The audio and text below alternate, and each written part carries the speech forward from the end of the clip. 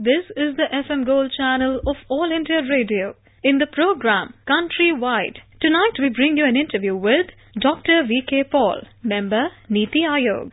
The interviewer is Ridhima Kaul, journalist.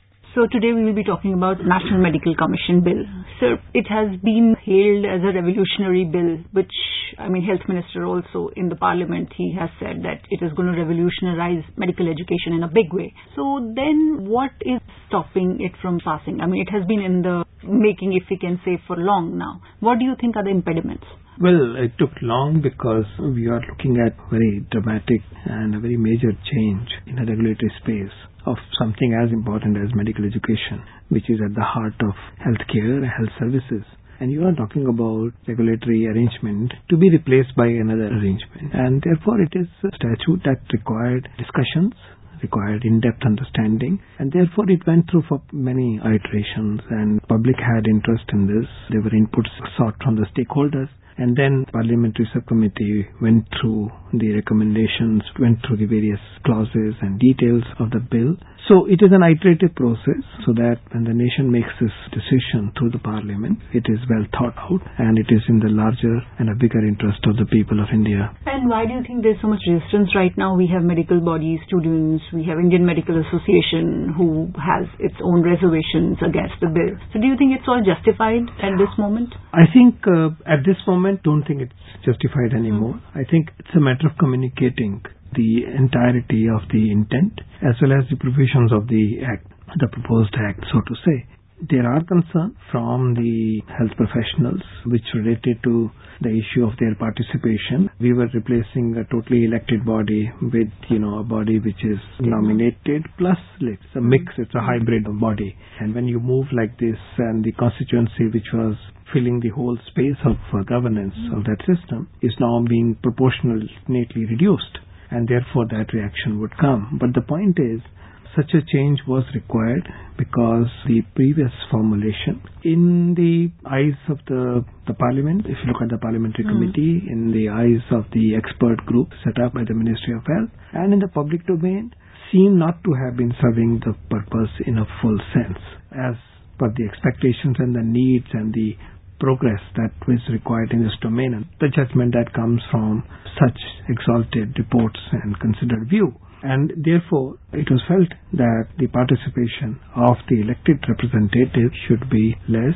It should be a mix of experts and a new way of doing things in a more contemporary way was envisaged. It was an old act anyway. Because the previous system apparently did not succeed as per the views expressed by important bodies like Parliamentary Committee itself and then Supreme Court observations and so on and so forth.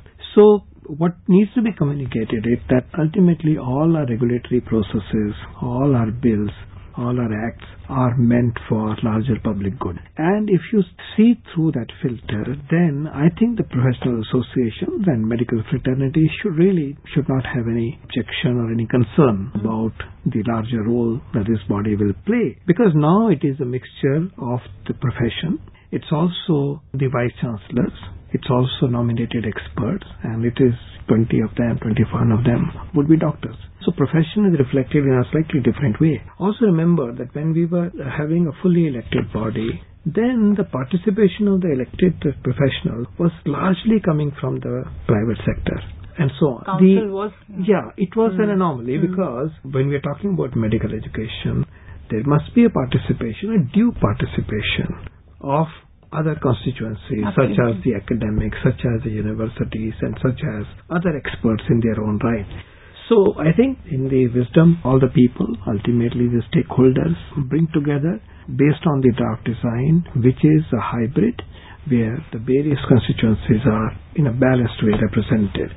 So the concerns from the profession to say that the participation has not been optimum is, to begin with, see it in the context of the entirety. I think this is not terrible. And that brings me to my next question, which I was actually thinking. How genuine is the fear that, the government is going to control this whole commission? Because that is one of the points of contention that these people have, that, ultimate say would be of the government. Well, you must appreciate that a medical education is on the concurrent list. So the union government has a rightful role. Secondly, the constitution of the National Medical Commission envisages autonomous board, which will take most of the decisions, are not with a full house, so to say, but they are crafted and configured in the 4 boards, namely the one board for the undergraduate education to promote and bring about standards of undergraduate education, the postgraduate board likewise, and then you have a assessment and accreditation board which looks at quality assurance and so on, and then one which is related to ethics and the Indian medical registers, those professional issues. So these are independent boards. They are a mix of, again, one representative from the profession and other 4 people in each one of these, typically 5. They take decisions. And then there is a full house, which is aided by an advisory group. And then, of course, the appeal for the NMC lies with the Ministry of Health. And then, of course, there is a judicial review. Now, the way this has been developed is that there is a full autonomy for the Commission to perform. The connect with the government is largely through that appeal mechanism. And, of course, government always has the power to give directions in the larger interest. I mean, that applies to any institution that the government creates. But other than that, there is no control, because once the members nominated, they are at liberty to create their own path within the Act and to deliver on the expectations and the mandate given in the Act. So government will only have a supervisory role to a large extent. Because it is an arm of the national government, yes, indeed, in that sense. And as I said, they also serve as an appellate forum where the decision of the NMC as a whole, would be presented for an alternate view. Dr. Paul, what about next? That suddenly has garnered a lot of interest, in the student fraternity as well as in the doctors. I would say this was a much-needed reform. Mostly people think and it has come at the right time. In fact, even in the Board of Governance, we have deliberated upon this idea more than once and trying to figure out whether we can do it with confidence within the regulatory mandate and the statutory mandate of the BOG itself. Broadly thought that no, you need a law for it to be effective. And that also comes from the fact that when NEET was introduced, the entrance exam, we made an amendment in the IMC Act. And therefore, it seemed to us very clear that if this is to be taken to implementation, taken to its existence, then the best course is that it should be enshrined in the statute. We made it mandatory. And therefore, it is the right thing that it is become a part of the Act. And it is emphatic, it is clear that we are now talking about one exam in the country, one nation, one exit exam. What does the exit exam represent? It represents the final filter through which the medical graduates from all our medical colleges and institutions pass through in terms of being capable as judged through that examination. It is the quality check. It is uniform. It is standard. And its standard can be ensured because we are looking at one particular gate through which all the graduates have to pass. So it has great importance because it ensures that we aspire in all medical colleges to reach a certain agreed standard of medical education.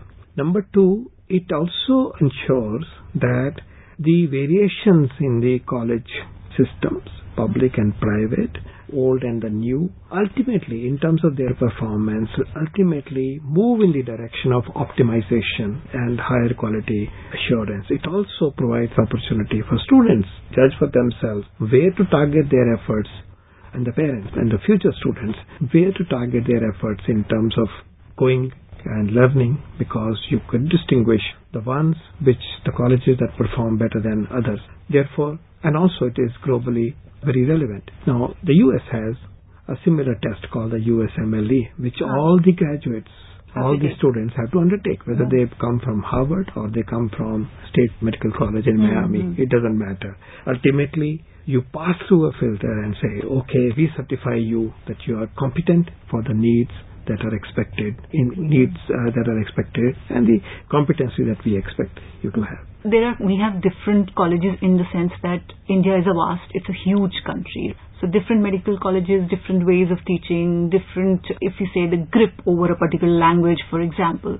So do you think one test will suffice in a way? Won't it be unfair to some? Why should it be unfair? Because medical education and medical competence is about making a great diagnosis and making right decisions and implementing the right clinical decisions. It is not recalling facts. It is about high-level intellectual activity in terms of thinking and making decisions, and then through skills being able to implement the decision, whether it's communication, whether it's counseling, whether it is surgery or prescribing medicines. So it's a mix of high-level knowledge, skills and behavioral component. So put as one. Now, all the graduates, all the doctors of our nation have to have certain level of these three types of competences. And what better way of achieving it than through looking at the outcomes rather than saying how you teach? Because it doesn't matter how you teach. Individual students have individual preference to learn. And in today's time, its choices are many in terms of the technology and the information flow and so on and so forth. It doesn't matter how my individual style is different from the other one and how a college moves slightly different from the other colleges. So having one exam actually allows us to take somewhat different paths of learning, having flexibility, which could be more intense in some colleges, more liberal in other colleges, so long as the students end up being competent doctors. And therefore, this is a huge step.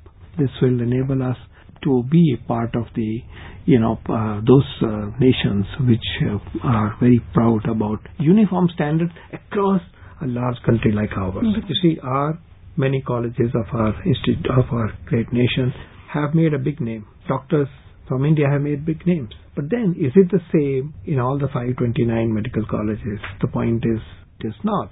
So this will drive us toward raising the standard and quality of medical education and quality of the skills and knowledge and the attitudes of the doctors of tomorrow. The problem that they have been pointing out is that the community health providers, right, who have been given limited access to practice, there's a provision in the bill. So they probably are saying that it's the backdoor entry of the bridge course that didn't make it to the final cut. So do you think it's unfounded? So firstly, the bridge course is a passé. It's out. And that's something had a rationale, but now that's not on the agenda. But we must remember that the healthcare is delivered by teams. In that team, other members of the team, which means nurses, the allied professionals, community health workers, community health providers, they all have their own role cut out. This role does not reduce the role of all other categories or those of the doctors. In fact, it allows us to use the doctor strategically for something which is higher in terms of skills and decision making and in terms of knowledge and in terms of complexity of the issues that we wish to address. What we have said in the proposed bill is that community level workers in the primary healthcare setting can prescribe, can suggest treatment using designated medicines for designated conditions.